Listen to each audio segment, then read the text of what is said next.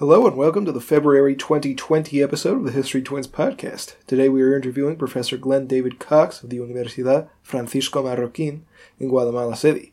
Professor Cox has been the director of the program of American Studies at UFM and has extensively studied Latin American history and comparative politics. Professor Cox, it's a pleasure to have you with us. Let's begin with the Spanish conquest of Guatemala. Could you describe the state of Guatemala at the time of the Spanish arrival in 1524? Well, it's a post-classic period in historical and archaeological times. What that means is essentially that the more unified classic Maya lowland state of the first millennium had degenerated for reasons that are still controversial. Some say weather, some say warfare, but Maya civilization has devolved into a number of chiefdoms called cacicazgos in Spanish, and these chiefdoms warred among themselves much as the ancient Greek city-states did. So that was a fertile environment for the Spaniards, who were able to make allies of some Indians and then use them to war against other Indians, and the conquest proceeded in that way until the culminating point, the Caciquel Wars, in the mid-1520s. Pedro de Alvarado established Spanish hegemony in the Guatemalan highlands. Could you describe Hernan Cortez's subjugation of the native peoples? What important native holdouts remained following the occupation? Well, the Spanish subjugation and, by extension, Hernan Cortez used a model that had been tried out for long centuries in the reconquest of the Iberian Peninsula, which involved reducciones, reductions, literally would be the translation, of concentrating people into communities after they had been militarily defeated. That's what I consider to be subjugation. Subjugation is then the forced location and relocation of people throughout southern Mexico, central Mexico, and we should be clear that Cortez really had nothing to do with the way this process went forward in Guatemala. Guatemala's subjugation was carried out by Pedro de Alvarado, who of course is an extension of Hernan Cortez's invading army of 1519. How did so many indigenous tribes in Guatemala survive the Spanish conquest and the Columbian exchange, remaining a significant percentage of the population to this day? That's an interesting question. I think most anthropologists, archaeologists, historians attribute the survival of native populations in southern Mexico, in the Guatemalan highlands, in Peru, Ecuador, and Bolivia, where these same pre-Columbian Indian groups survived in great numbers, attribute this to relative isolation and ability to avoid the catastrophic consequences of plague, different diseases that made the rounds over the decades, and by the end of the century, most historians, demographers, claim that about 90% of the native population that had been in the Americas had been decimated, had been eliminated, but they survived because of isolation and because, I think, of altitude. Indians that lived above a certain altitude could avoid the ravages of the microorganisms that transmitted these plagues, which were unavoidable in lower elevations and especially in the tropics. So you find most of the Indians today in Latin America concentrated in highland areas, and that's where the demographic curve began to reassert the native population in the 1800s. The low point, of course, was the 17th century, and then in the 18th century, Indian tribes in these countries I mentioned made a comeback. And by that point, they had already acquired sufficient immunity to those diseases that they were safe, or? Well, I'm not trained as an immunologist. I would only speculate that that's probably true. The development of an immune system over generations then enabled them to make the comeback that they did demographically. How did the Spanish crown administer Guatemala during its period as a colony from 1548 to 1821? And when did the divides between neighboring Mexico, Honduras, El Salvador, and Belize take shape? Well, that's a rather ambitious question with a lot of variables that need to be unpacked.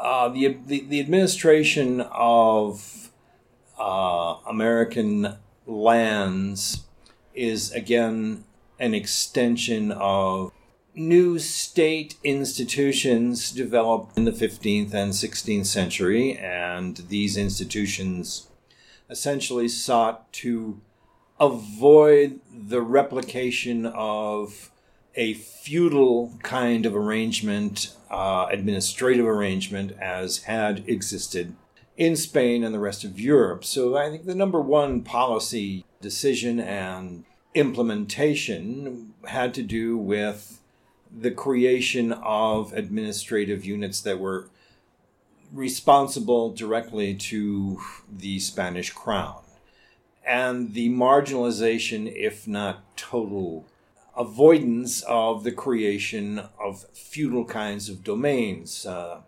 that's not to say that seigneurial, what are called seigneurial, or in English usually called manorial, from the manor kinds of arrangements.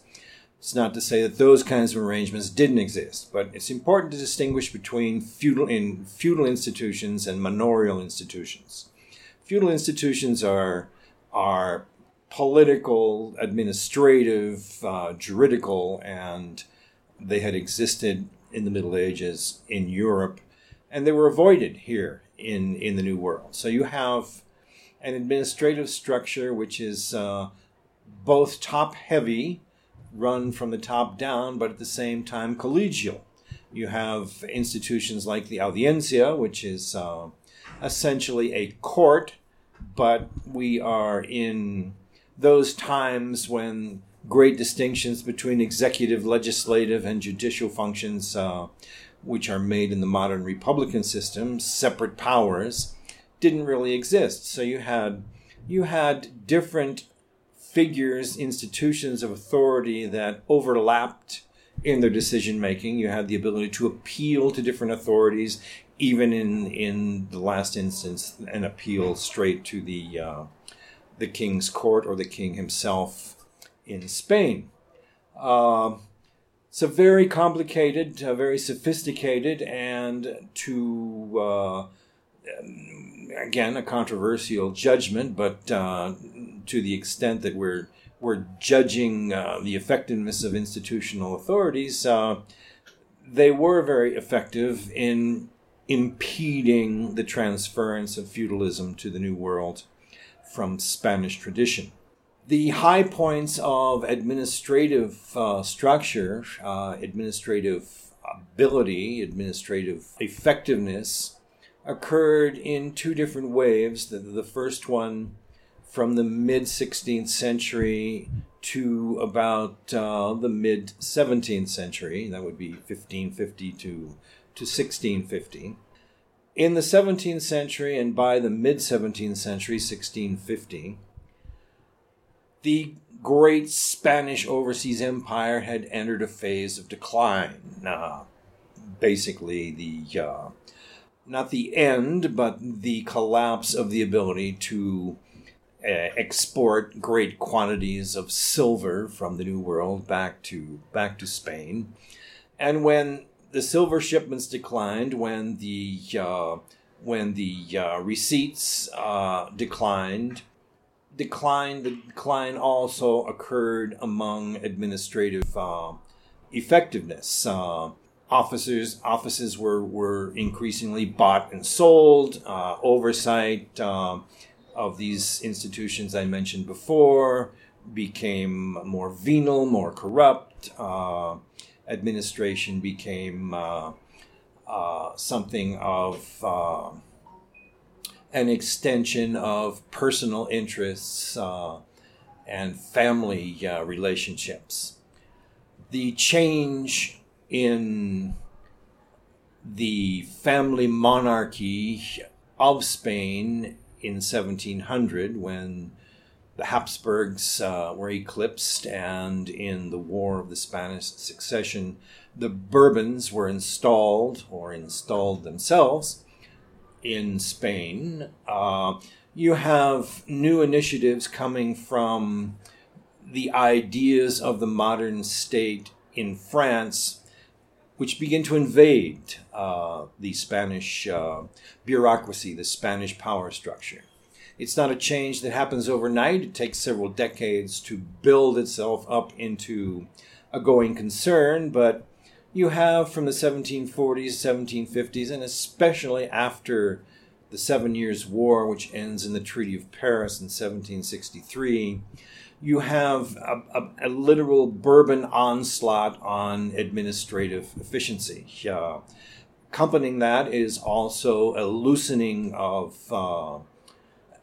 top-down control of commercial arrangements, the idea being that more freely organized commercial interaction with the New World will produce greater receipts, greater tax revenue, greater reward for imperial Spain, and that bet turned out to be true. And along with that, there was this second wave of administrative initiative, the Bourbon reforms, they're called. These are the times when the government tries to make local economic exchange more efficient, and one of the ways this was done was through the creation of the intendencias, las intendencias, we say in Spanish. And in the 1780s, legislation was passed, and the resources, both human and material, were provided to create a new political and economic structure called the intendencias. Intendencies, in English, I guess is the word. And many of them were created, more than 20 of them were created in Mexico, and these same units continued to be defined from what is now the border area between southern Mexico and Guatemala. Chiapas is the state that was created as an intendency. Then you have Guatemala created as an intendency. You have El Salvador, Honduras, Nicaragua, Costa Rica being the last of all of these different intendencias created in the 1780s. And those political units, political economic units they are actually, are the forerunners then of the states that emerge in Central America after 1821, who try to be a union, a confederation at first, and then in the late 1830s become individual republics, each one of these intendencias. Moving on to the end of the colonial period, could you describe how Guatemala obtained its independence from Spain in 1821? Well, that's also an interesting topic. I see independence as essentially a conservative movement, even if there are liberal Spanish trends identifiable, but in the long run, it is the conservative impulse which dominates the independence process. And this impulse, I think, is best illustrated by the decision of Guatemalan elites in 1821 to accept the plan of a Mexican, or actually a royal general. Most people don't understand that Mexico is not independent from Spain until 1821, just like the rest of the Central American republics, although they celebrate their independence based on the Hidalgo revolt of 1810, but Mexico continues to have a viceroy and a royal army presence and brigadier generals that are part of that structure all the way up to 1821. And one of those generals, Agustin Iturbide, produces the document which enough military commanders sign on to around Mexico to establish 3 guarantees. And at that point, Iturbide's army became known as the Army of the 3 Guarantees. And each guarantee alludes to one component of the independence idea. Religion, union, and independence were the 3 components. Religion, of course, meant that the Catholic Church as an institution and as a human presence, a corporative presence, would maintain its privileges, its own justice system, its fueros, as they were called in Spanish. They would be the only religion recognized as legal in the country emerging. There was essentially a sop to the idea of separation of church and state. There was no longer the intimate relation of church and state as has existed in colonial times and in Spain before the Constitution of Cádiz. But essentially it gave the Catholic Church a monopoly over religion. The second component, union, is the most misunderstood component. Most people think that union referred to the union of the Central American countries that were emerging, but no, it referred to the union of interests between criollos, and peninsulares, Spanish natives.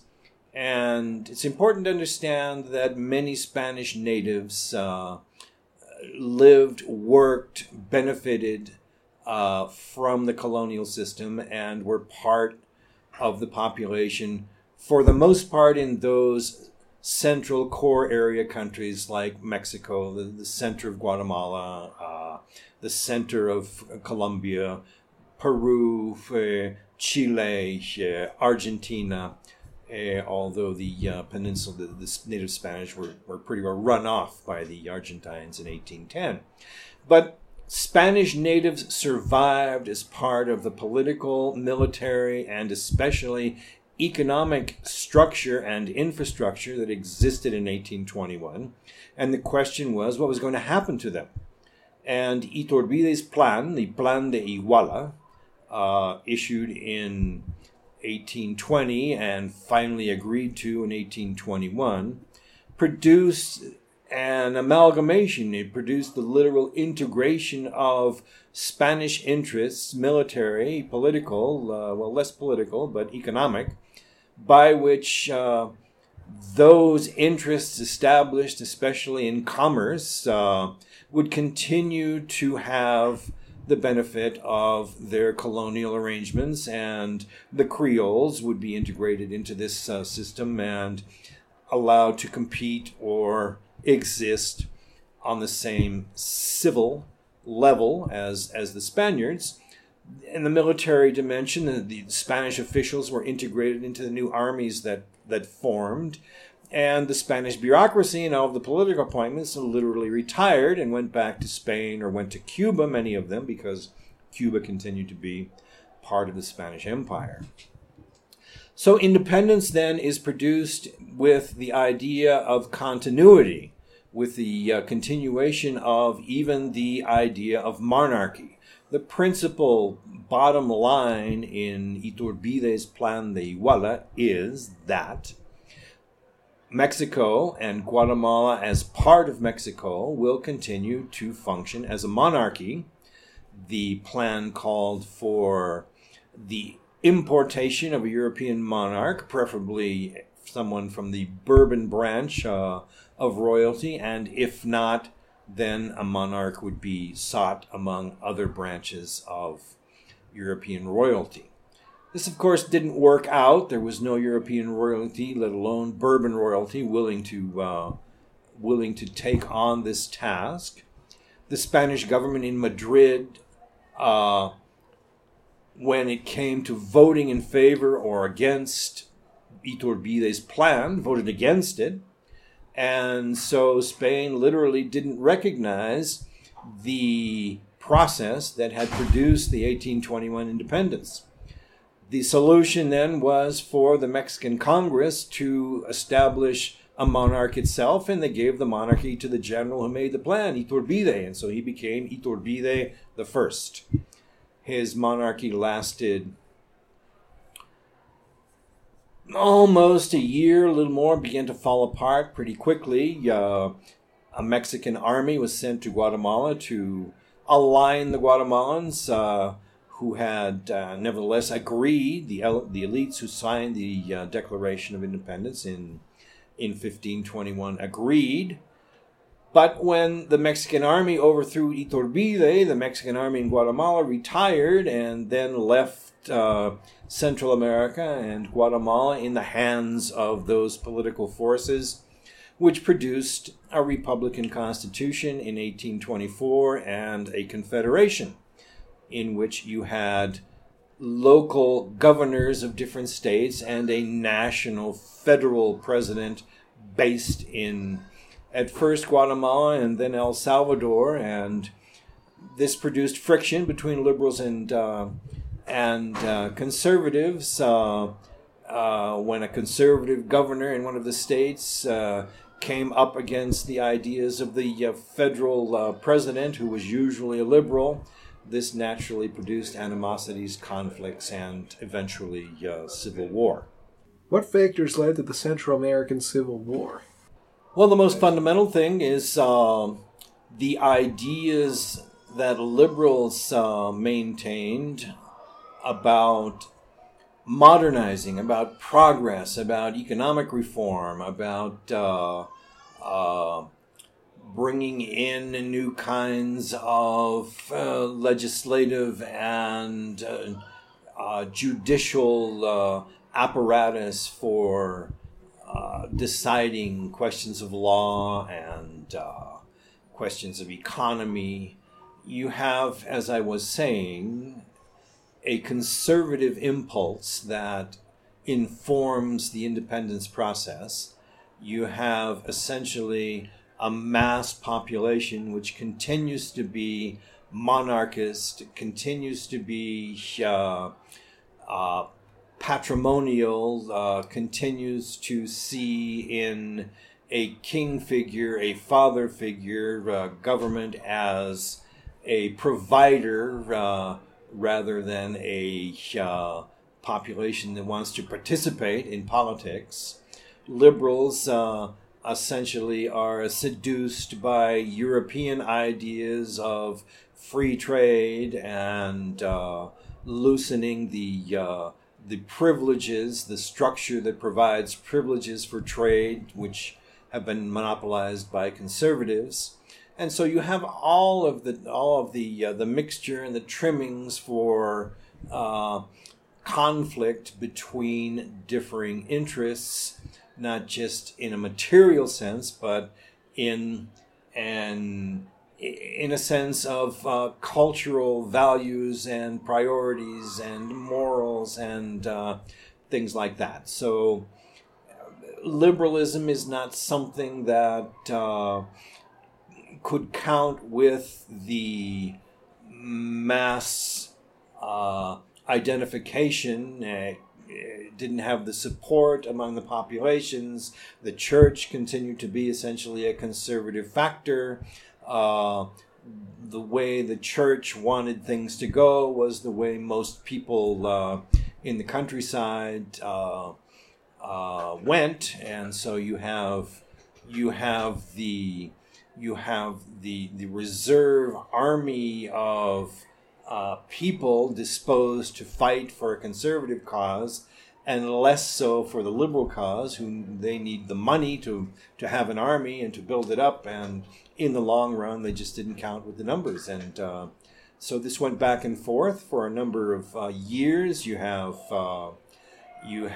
also within Guatemala a conflict between a conservative Guatemala City and a liberal Quetzaltenango in the part of the country which is called Los Altos.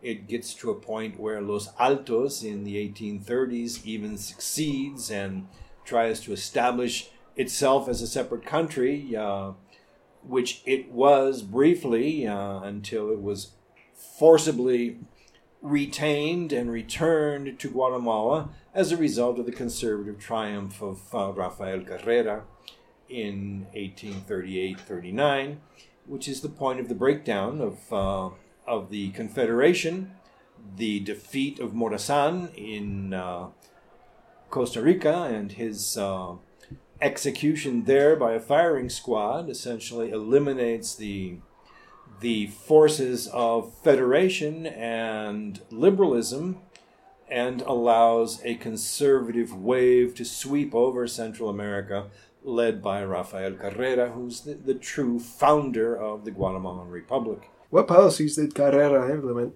to augment his control and cement his popularity? He essentially restored colonial institutions. He brought back what was called the corregidor, who was an official of the state who oversaw in Spanish areas the peace, the organization, the stability of those areas, and the corregidor de indios, who did the same thing for Indian populations. He brought back the consulado, which is a corporatist body that oversees commercial relations and maintains a mercantile model of exchange. He brought back the power of the Colegio de Abogados, which continues to be a strong institution in Guatemala to this day, giving Spanish legalism then its hold over the political process. One of the reasons that Guatemala has such trouble achieving an effective political process is that the bias of the system allows for lawyers to administer the offices of the state, and that in turn allows for much corruption and classic pre-modern patrimonial forms of organization and decision making and resource distribution. He brought back the ability of the Indian communities to essentially operate isolated from the Spanish world, eliminated the Indian head tax, which the liberals had put on them, which of course was one of the more popular measures. He reorganized the army. He put essentially mestizo and even Indian officials into the army power structure, and by that was able to at least intimidate, if not keep, white Guatemala in line with his popular ideas. So what he essentially did was form an alliance with the church, tolerate the conservatives, allow them to continue to produce, nevertheless, in the tradition of colonial government and colonial economics. Would it be fair to say that Carrera's presidency was the first period of genuine stability that Guatemala had enjoyed since the independence? You want a short answer? Yes. Although you shouldn't characterize Carrera's presidency as one long term. It wasn't a classic dictatorship. It was a caudillo, boss politician kind of political structure. There were times when he retired from government, went back to his heartland in the eastern mountains of Guatemala around Asuncion Mita, emerged from that heartland when it was necessary to have a show of force. His presence usually put things back in line. Other people were briefly president during this period, but yes, his presence established a stability that Guatemala had not known since colonial times. But it sounds like it was quite similar, so the period was a lot of bloodshed to go back to a Spanish system. Well, Guatemala is not unusual in that sense. The independence process itself should be understood as the invasion of European Enlightenment kinds of ideas that ultimately were rejected by the masses, by the conservative hierarchies, by the Catholic Church. And so liberalism essentially lost. Liberalism was not successful in taking the Spanish American colonies to an independence of progress and development. All of the countries in Latin America in the 1830s experienced what political scientists who study revolutions call thermidor, something that refers to the French Revolution, and that moment when Robespierre lost his political following and fell from power. And at that point, a more conservative force reestablished itself in the French Revolution. And that's what happened in Guatemala in the 1830s. Guatemala was one of the last countries to experience this transition. But you see the same transition going on from Argentina in the extreme south, Chile up through the Andean countries. Mexico itself in 1830 sees the execution of Vicente Guerrero, who's the great champion of the Mexican people and the liberal presence in the revolution. And at that point, conservative politics and generalship, military sense, take over the country for the next 20, 25 years. Guatemala is only following a pattern similar to what's going on in Latin America in general. Moving along to the 20th century, could you give a brief summary of Manuel Estrada Cabrera's regime? Well, that's an interesting question. A brief summary. I see Manuel Estrada Cabrera as essentially the culminating point of liberalism's second failure.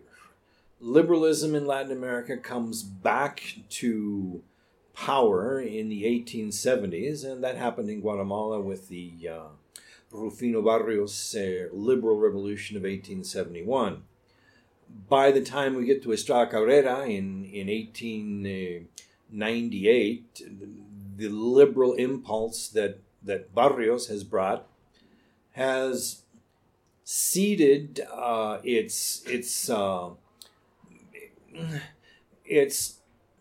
its force as a defining political philosophy to French positivism. Now, this is the era, the last 20, 25 years of the 19th century, when French positivism invades the intellectual environment of Latin America.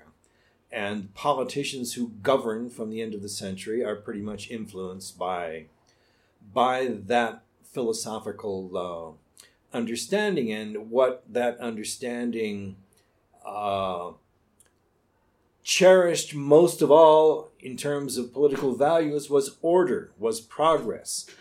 Order and progress are the two words that essentially define Estrada Cabrera, as well as Porfirio Diaz in Mexico, as well as Rafael Núñez in Colombia, for example, and you could go right down the list.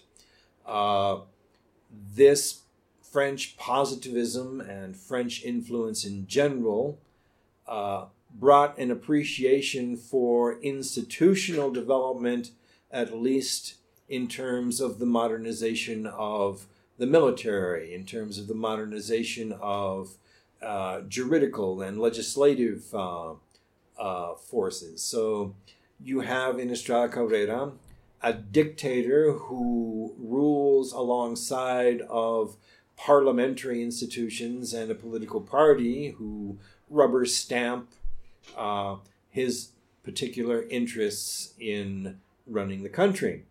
And Estrada Cabrera, who is, or who considers himself, I should say, an intellectual, someone who is versed in European civilization and someone who is immersed in this positivist philosophy. And it is this positivism that places progress at the very top of priorities in government, and progress means turning the country over to those economic forces that will produce development, or at least the outward trappings of development. So this is, again, true for Guatemala as it is for the rest of Latin America, and it is this time that companies like the United Fruit Company established their foothold. They had begun in Colombia on the north coast, moved to Costa Rica, and then ended up in Guatemala. They have these different enclave interests in different countries, and they are an efficient producer of wealth in the sense of the cultivation of banana plantations. And Estrada Cabrera, like every other positivist, authoritarian liberal of the late 19th and earliest 20th century, allows contracts and privileges to be assigned to those institutions, essentially international economic actors that are able to produce wealth for themselves and for the country. In the list of questions that you presented me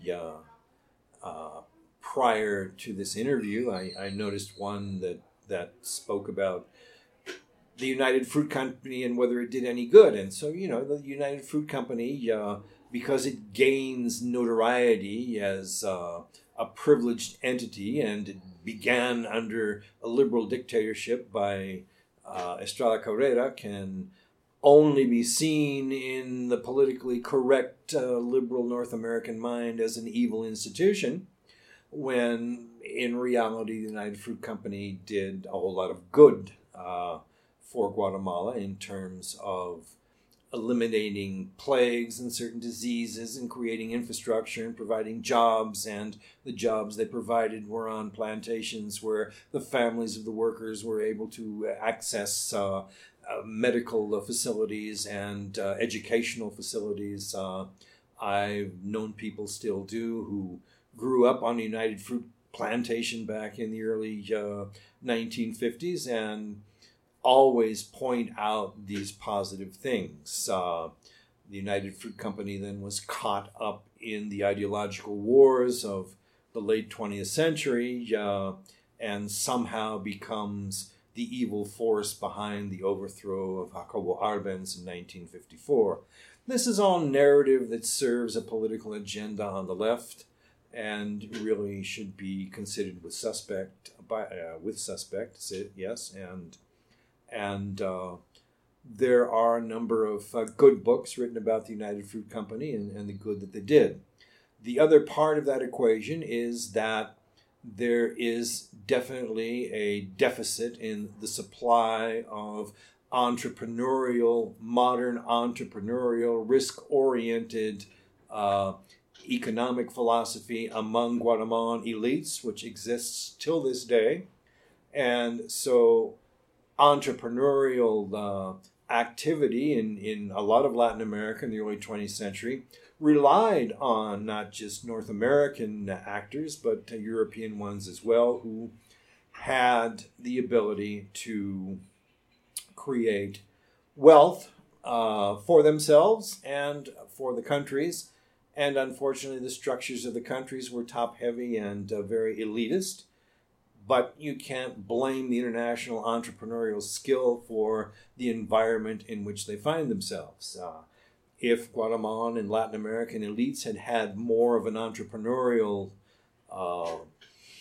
philosophy, a modern entrepreneurial philosophy about economic development, maybe these countries wouldn't have gotten into the situations that they did.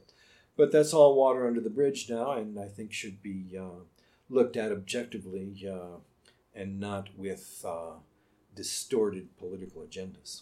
Do you believe that Jacobo Arbenz was in fact a crypto-communist? I don't.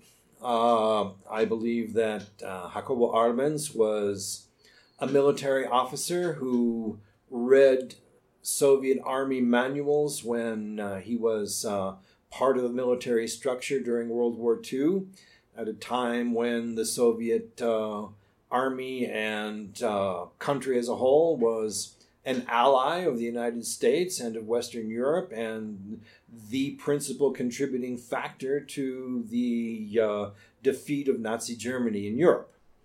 That said, the idea that this army was able to efficiently roll back the mightiest military machine that 20th century Europe had seen, the Nazi military, I think fascinated Arbenz as well as other military officers, not just in Guatemala, but around the region.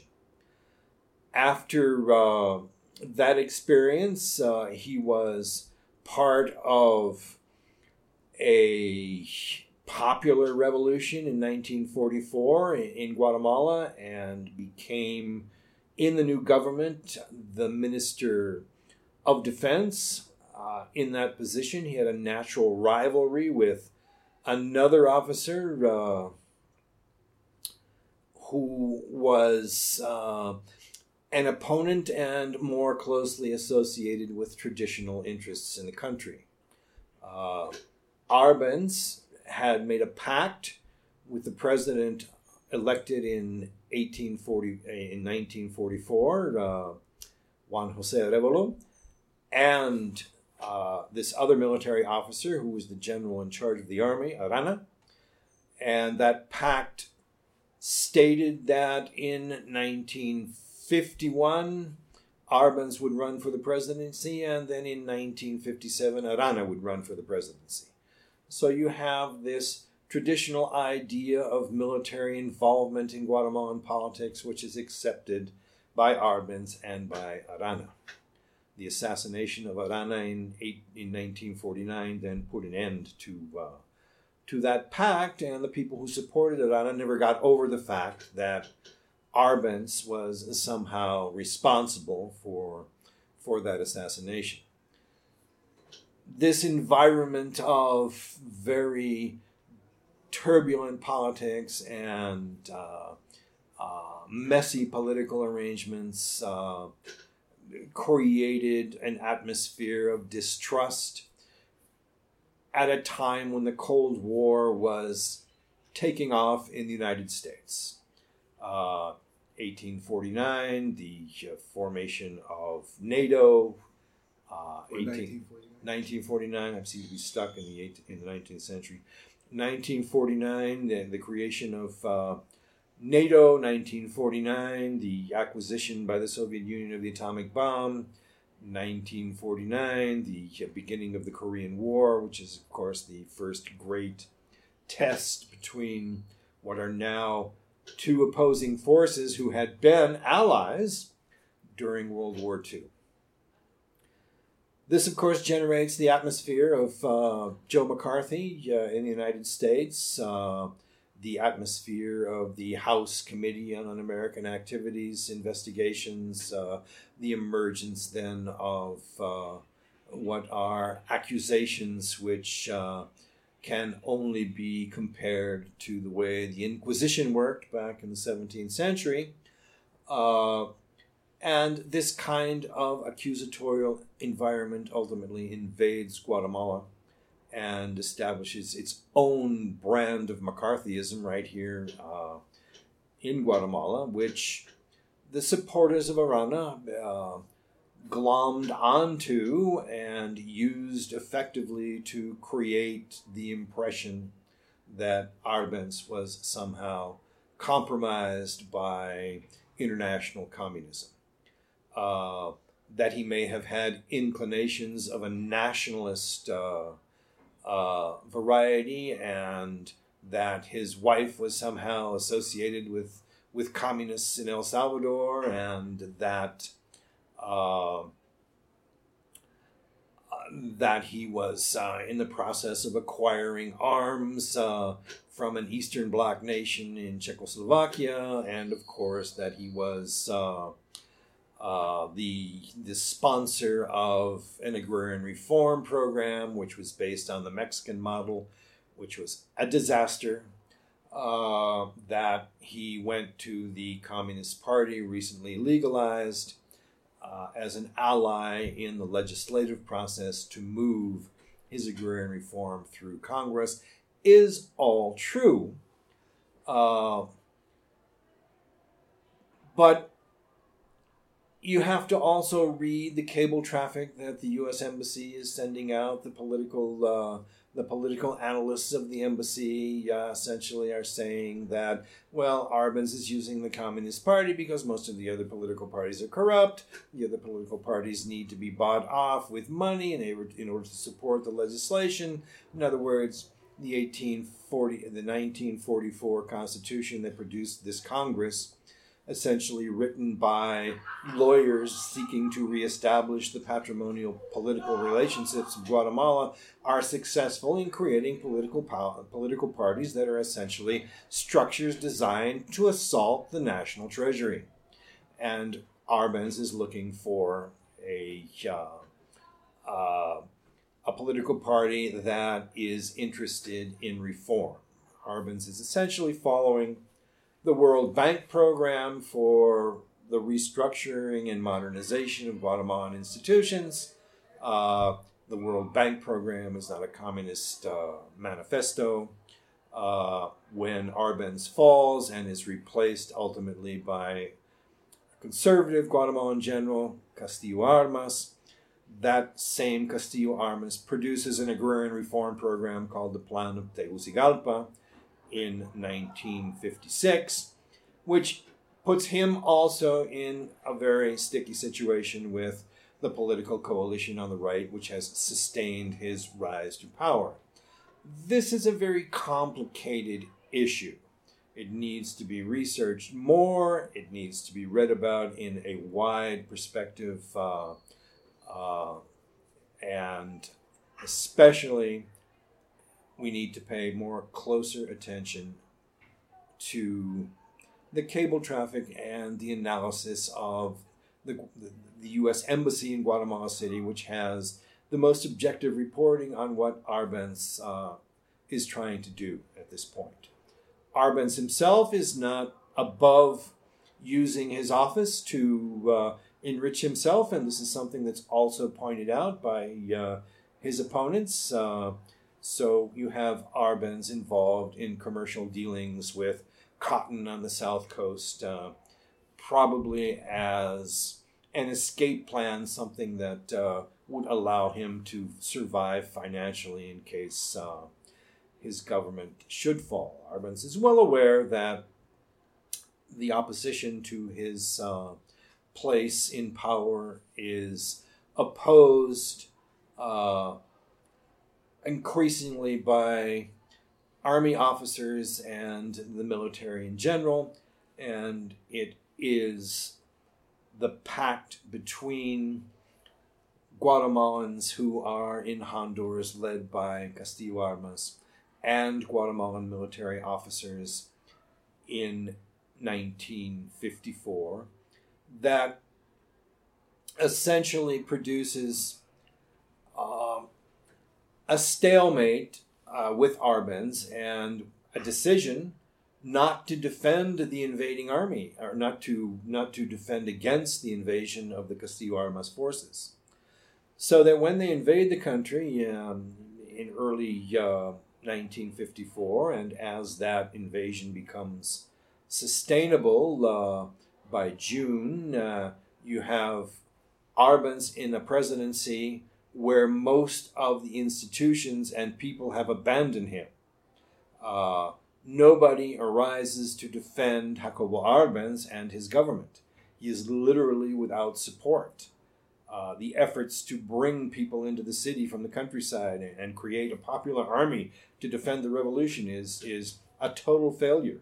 Nobody is defending Arbenz. So that in the end, Guatemala returns to its natural conservative mold, as it did back in the times of Rafael Carrera. And you have then the beginnings of what will be a long conflict that emerges in the 1960s. So moving on to that long conflict, what do you think started the Guatemalan Civil War?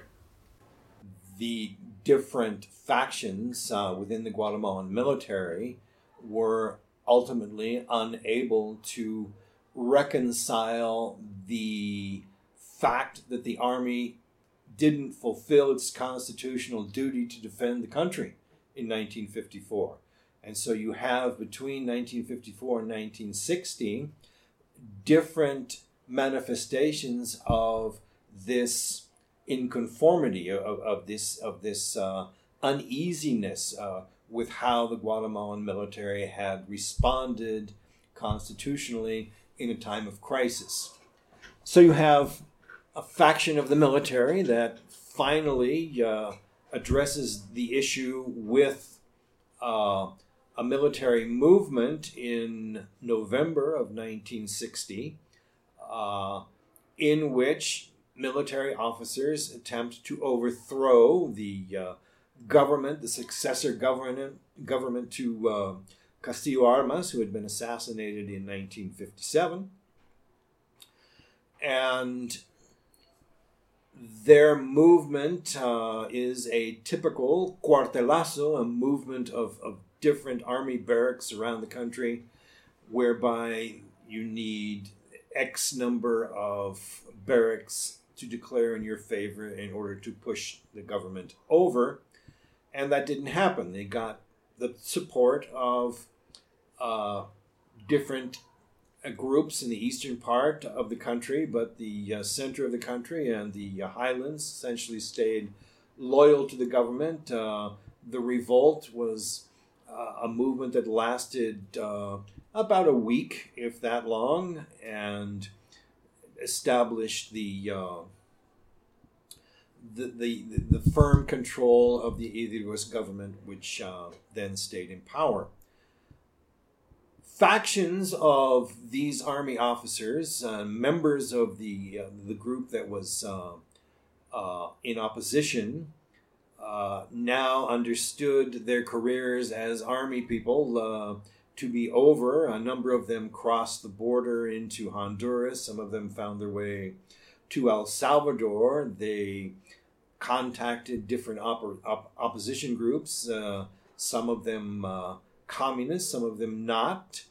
They came back into the country as small groups of military-led groups of fighting ability, but very small. They established themselves, one group in the eastern part of the country.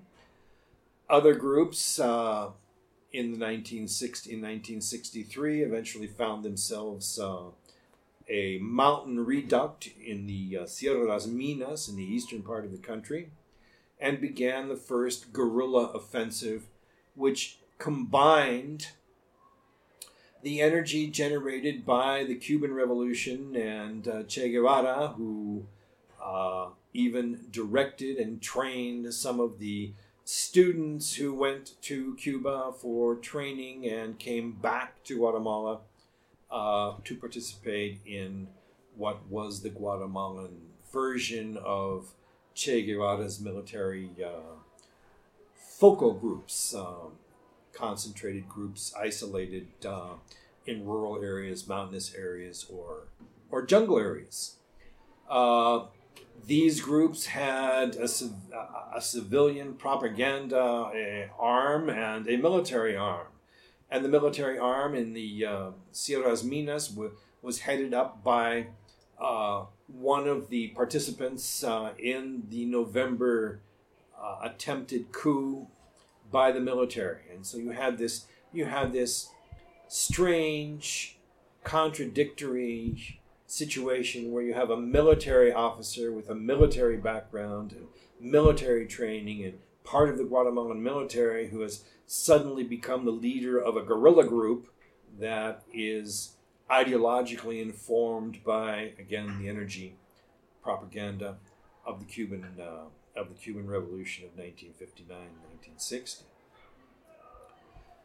It's a very interesting period. These groups never really get to be a threat to the Guatemalan state. They are ultimately snuffed out in a counterinsurgency move inspired by French counterinsurgency tactics used in Algeria at the same time in the Eastern Highlands. And by 1968-69, these groups have essentially been extinguished in the eastern part of the country.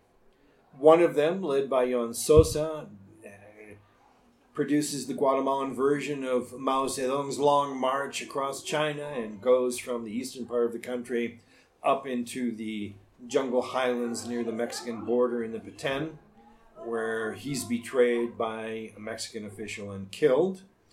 Another group goes to Mexico City and uses Mexico City as a base of regenerating its political power. Some of these people actually go to Vietnam at this point and participate in the Tet Offensive on the Vietnamese side in 1968. Learn about tactics of guerrilla land warfare, Asian people's warfare. Read the texts of the famous Vietnamese general who is credited with defeating the North American Army, General Vo Giap. These ideas are brought back to the political base in Mexico. A new guerrilla group is formed there using these tactics. Those who don't agree with these tactics split off and continue to base themselves on guerrilla warfare in the Americas and the Cuban model. Both of these models come back into Guatemala in the early 1970s. In the highlands, then you have the EGP, the Ejército Guerrillero de los Pobres, who used the Vietnamese model along the volcanic axis from the northwest of the country and continuing southeast, using the rough terrain around the volcanic axis and what's called the Boca Costa, between the volcanoes and the coast. You have ORPA, the Organización Revolucionaria del Pueblo, and you have the survivors of the original guerrilla group who move back into the Petén and continue their operations. By the 1970s, you also have the Communist Party itself generating a military arm, using its unionizing activities in Guatemala City, using the campus of the National University San Carlos as a recruiting ground, as it had been throughout the 60s and 70s anyway, and create a military arm that supports strike activity in areas of the South Coast and Guatemala City. So you have four different guerrilla groups participating in an opposition expression to what they consider to be the oligarchic state run by the Guatemalan military. And the Guatemalan military and the Guatemalan oligarchy are cooperating fully with producing this image. You have, after the end of the civilian government of Montenegro in 1970, you have a succession of generals who are elected for 4-year periods. Arana Osorio, the general responsible for annihilating the first guerrilla movement in the eastern part of the country in 1967, 68. I don't know why I'm obsessed with the 19th century here all of a sudden. After Ana Osorio in 1972, you have the controversial election of General Ciel Lagarud, who in the process marginalized another general who was running for the Christian Democrats, Efraín Ríos Montt, who is then shipped off to Europe as an attaché to get him out of the way of any controversy following on the 74 revolution. And then you have the election of the third general in 1978, Romeo Lucas Garcia, who wasn't considered to be the brightest bulb shining in Guatemalan generalship or politics, but that's not to say that he was stupid either. But he essentially ran the third military dictatorship, which by that time ran essentially on autopilot. It's a corrupt system, was increasingly oppressive to opposition groups associated or not with the guerrillas. But since you have all of these guerrilla groups running around the country, the tendency to associate anyone who said anything against the government or against the system as a communist gave full-blown force to Guatemalan McCarthyism, which was, of course, a much meaner, a much bloodier, a much more violent, a much more decisive kind of anti-communism, which then allowed for these opposition groups to gain sympathy and support among people who were not necessarily signed on to their particular vision of the socialist or communist future of Guatemala. But you have then the polarization of the country. The polarization produced weakness. The army was engaged constantly in actions, military actions. It was never really a war. The idea that we were involved here in a 30-year or a 34-year period of armed struggle and warfare is, again, part of the branding that went on the political left to create the idea that there was warfare around the country. This was never true. Nobody, if you ask anybody to name one battle that was fought between the guerrillas and the military over this 30-long-year struggle, nobody can name one. There is no battle that can be named. I can name one because I've studied it, but nobody else can. And there are only 2 or 3 battles that could be. They were essentially, it was a 30-year-long encounter of firefights, and anytime the guerrilla groups moved into an urban area, a town, or anything larger or smaller than a town in the highlands, the army was there within 24 hours and moved them right out. So they were never able to establish themselves as an official opposition fighting force, which is what they looked for in terms of recognition in the international community. But they did produce a brand and a propaganda and a sympathy for the Guatemalan Indians, who were essentially caught between these two forces. The best book you can read on this is by an author whose name I can't recall at this very instant, but the title of the book is Entre Dos Fuegos, which is an allusion to the idea that the Indians in the Guatemalan highlands are caught between having to make a decision about who they're going to support. They're going to support the military, they're going to support the guerrillas.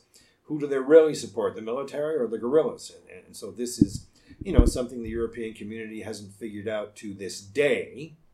Why Ríos Montt and his political party to this day, although he has since passed away, got strong support from those parts of the Guatemalan highlands where the counterinsurgency movement that he directed after the military coup of 1982, where those counterinsurgency strikes were most effective.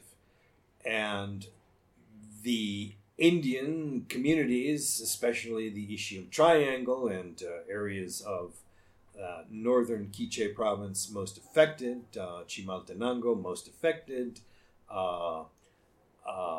parts of southern and western Petén most affected. Why the general and his party gets support from those populations. And the European communities haven't figured out to this day why. And it's because the Indian communities supported the army more than they supported the guerrillas. Why that is so is historically based and open to interpretation.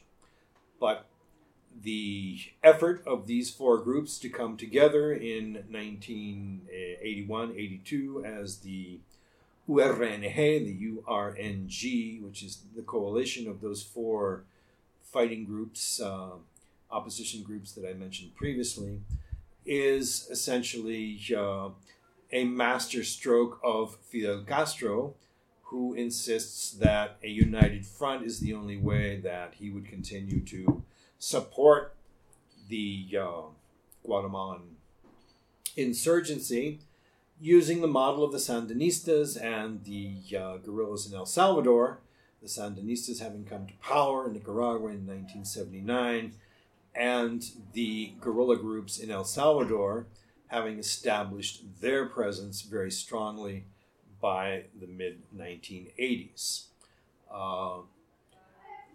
At that point, the counterinsurgency strikes led by a Rios Montt government essentially defeat militarily the guerrilla groups that exist in the country. They are swept northward, many destroyed and disbanded in the process, forced to establish safe zones across the border in Mexico where they can regroup, or into the jungles of the Petén, go many of them in the extreme northern part of Quiché province and where that province meets the Petén, which is called Mayaland. Turning the guerrilla groups now into a very dispersed and unorganized, incapable military opposition, but still a very strong political presence because of the brand they've established in the international community, because of the popularity of the Sandinista revolution in the international community, because of the success of the guerrilla groups in El Salvador. The Guatemalan guerrilla groups are able then to survive on the coattails of these movements, although they never again are able to mount any kind of military opposition to the Guatemalan state. They become, to some extent, terrorist groups. They engage in kidnapping people. They extort money. They rob banks. They do things to create the money they need to keep going. They are underground operations in Guatemala City into the restoration of democracy that comes with the 1985 Constitution and the election of Benicio Cerezo in 1985. He takes power in January of 1986 and initiates with the president of Costa Rica a peace process that will include different countries, the Contador Group, and ultimately be put under the umbrella of the United Nations, which begins a process of dialogue and accompanying and the creation of contact groups that eventually produce the Guatemalan Peace Accord of, when is it? 1995, right? 1996. And that peace accord is essentially something that the opposition, the long and harried opposition, socialist, communist, or however you want to consider it, essentially forced to accept, because by that time the guerrillas in El Salvador have signed a peace accord with the Salvadoran state. The Sandinista revolution has collapsed and become lost prestige in the world and in the region. You have the Chamorro government, Violeta Chamorro, the widow of the assassinated newsman during the Somoza times, becoming president in 1991 there. The Cristiani government coming to power in El Salvador in the mid-90s. Leaves Guatemala's guerrilla groups with support only based in the international community. And it's that international community with its illusions about the history of the region and the interest of the people here in becoming socialist or communist, what keeps these groups alive. But you only need study the electoral results of the guerrilla groups that have formed political parties since 1997, and they have very little support in the presidential elections. They have very little support in terms of putting people in Congress.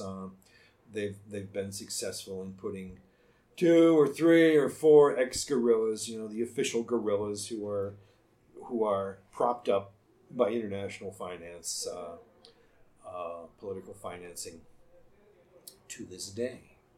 Muy bien, y ahora vamos a hacer algo distinto, unas reflexiones, preguntas hipotéticas sobre la historia de Guatemala. Así que, ¿qué opina usted sobre la independencia de Guatemala? ¿Habría sido mejor que Guatemala permaneciera como una colonia de la corona española? Yo he reflexionado bastante sobre esa pregunta, sí. Y pues la respuesta corta es sí. La revolución o las revoluciones de la independencia son parte del ideario de una época romántica. Simón Bolívar es un liberal conservador, autoritario, de finales del siglo XIX, que nació temprano, nace en el siglo, crece bajo ideas de la Ilustración, pero es un romántico. La independencia de estos países temprano en el siglo XIX es una independencia totalmente romántica. Es un momento muy inoportuno desde el punto de vista económico para Guatemala en particular. No tiene Guatemala la posibilidad de insertarse en los nexos de la economía internacional.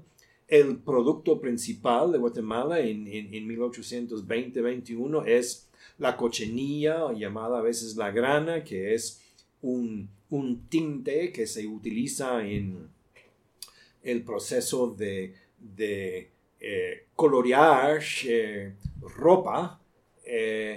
Es decir, no es un producto muy firme, muy productivo y producto base para una economía que seguía siendo una economía de extracción y de exportación.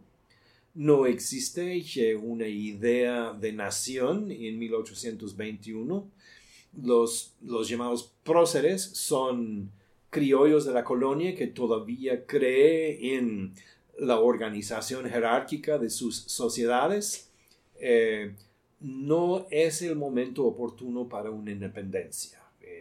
Si estos países hubieran seguido siendo colonias de España hasta finales del siglo y conseguido su independencia luego, pues habrían nacido la independencia en el momento de la expansión de la segunda revolución industrial y habrían desarrollado, si presumimos que el desarrollo productivo del país habría seguido en el mismo camino y el café había llegado a ser un producto importante Y si Guatemala hubiera llegado a su independencia con un producto de exportación que le diera estabilidad financiera, probablemente habría tenido otro tipo de futuro, pero esa es pura especulación, ¿no? ¿Cuáles son los conceptos erróneos más comunes que tienen los guatemaltecos acerca de la United Fruit Company? Bueno, mencioné algunos antes en la entrevista en inglés, que la United Fruit Company de alguna manera es la cabeza de playa del imperialismo yanqui, ¿no? Voy a hablar solo de un aspecto para no extender tanto la entrevista. Mucha gente no sabe que en el mismo momento que aquí operaba el gobierno de Guatemala un plan de reforma agraria que iba a afectar la frutera, la United Fruit Company, se dice pues en español la frutera, con F mayúscula, ¿no? La frutera que tenía como en el cultivo del banano, tierra que dejaba en descanso, tierra baldía durante algún tiempo, y tierra en producción que era necesaria en lo que era la técnica de cultivo del banano. Pero la legislación pues afectaba la tierra no productiva y definía la tierra baldía que estaba en descanso como tierra no utilizada y entonces sujeta a la nacionalización. La frutera había despertado en el sistema judicial norteamericano señales de violación de las leyes antimonopólicas, lo que llamamos en inglés the antitrust laws. Y estas leyes antimonopólicas servían para empezar una acción judicial federal, es decir, el gobierno de los Estados Unidos está en proceso de demandar la frutera por violación de estas leyes y la intención del gobierno de los Estados Unidos es fragmentar la institución, la frutera, como una corporación y volverla más pequeña, más dentro de lo que son los límites establecidos por esta legislación.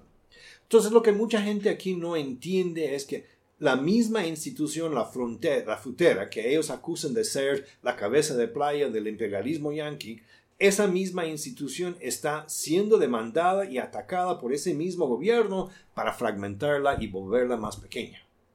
Entonces, la gente no entiende cómo opera el Estado de Derecho en los Estados Unidos y cree que la frutera es un agente del imperialismo del Estado yanqui.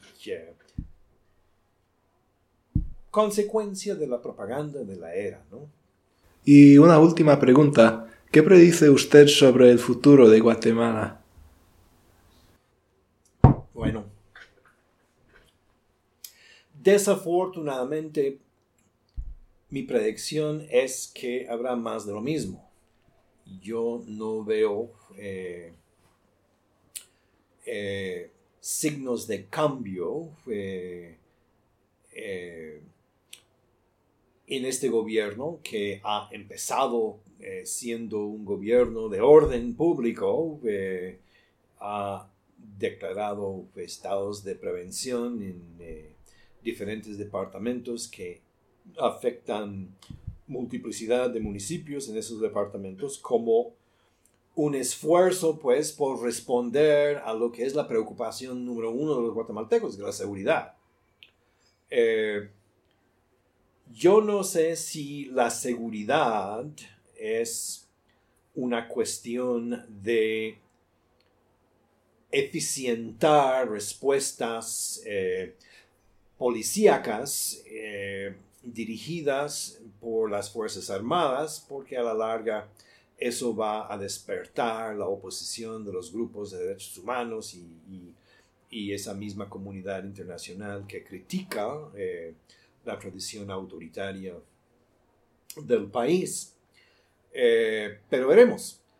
Eso se ha ensayado antes, es un paliativo, empieza bien, frecuentemente termina mal. Vamos a ver qué pasa en ese caso. La seguridad de Guatemala en el mediano y largo plazo, pues, está en un sistema económico más abierto, un estado menos patrimonial, es decir, que el estado de Guatemala es como la mayoría de los estados iberoamericanos, diseñado históricamente dentro del modelo patrimonial que le asigna al Estado mucha decisión en cuanto a la economía, cómo funciona, quién gana, quién pierde, quiénes tienen los privilegios. Es desde la corona española hasta los estados iberoamericanos hoy la autoridad estatal que toma las decisiones en cuanto a quién tendrá la oportunidad de enriquecerse y cómo tendrá esa oportunidad. Y la gente está acostumbrada a ver en el Estado, pues, el diseñador de la economía. Hasta que esa realidad cambie, hasta que tengamos una institucionalidad moderna, yo veo en Guatemala un Estado que esencialmente mantiene instituciones modernas. Cuando hablábamos de Rafael Carrera, el punto fue, la pregunta que me hicieron, ¿qué hizo Rafael Carrera para producir la estabilidad? Pues retornó el país al contexto colonial. El contexto colonial es el contexto patrimonial. Hasta que haya otra idea, otra filosofía, otros valores en cuanto a la actividad cívica, la participación cívica, la participación empresarial, hasta que los empresarios vean la importancia en generar trabajo en lugar de generar riqueza, las cosas no van a cambiar por ese lado tampoco. Entonces hay muchas razones que informan un pesimismo sobre el futuro inmediato de Guatemala. Yo soy un historiador, debo confesar que la preferencia o el prejuicio, que son dos lados de una misma ficha, de los historiadores es el pesimismo. Y entonces van a encontrar mucha gente que dirá cosas, el futuro de Guatemala pues entre dos océanos estratégicamente situado, pero si no tenemos las instituciones necesarias, modernas, para aprovechar esas circunstancias, y si no tenemos los valores cívicos necesarios para enderezar la política, pues yo sigo con mi predicción de más de lo mismo. Muy bien, muchas gracias por compartir sus ideas con nosotros, Profesor Cox. If you enjoyed this installment of the History Twins podcast, there will be another next month, also available on iTunes and SoundCloud. Until next time, I'm Tristan Kaplan. And I'm Aidan Kaplan. And together we are the History Twins.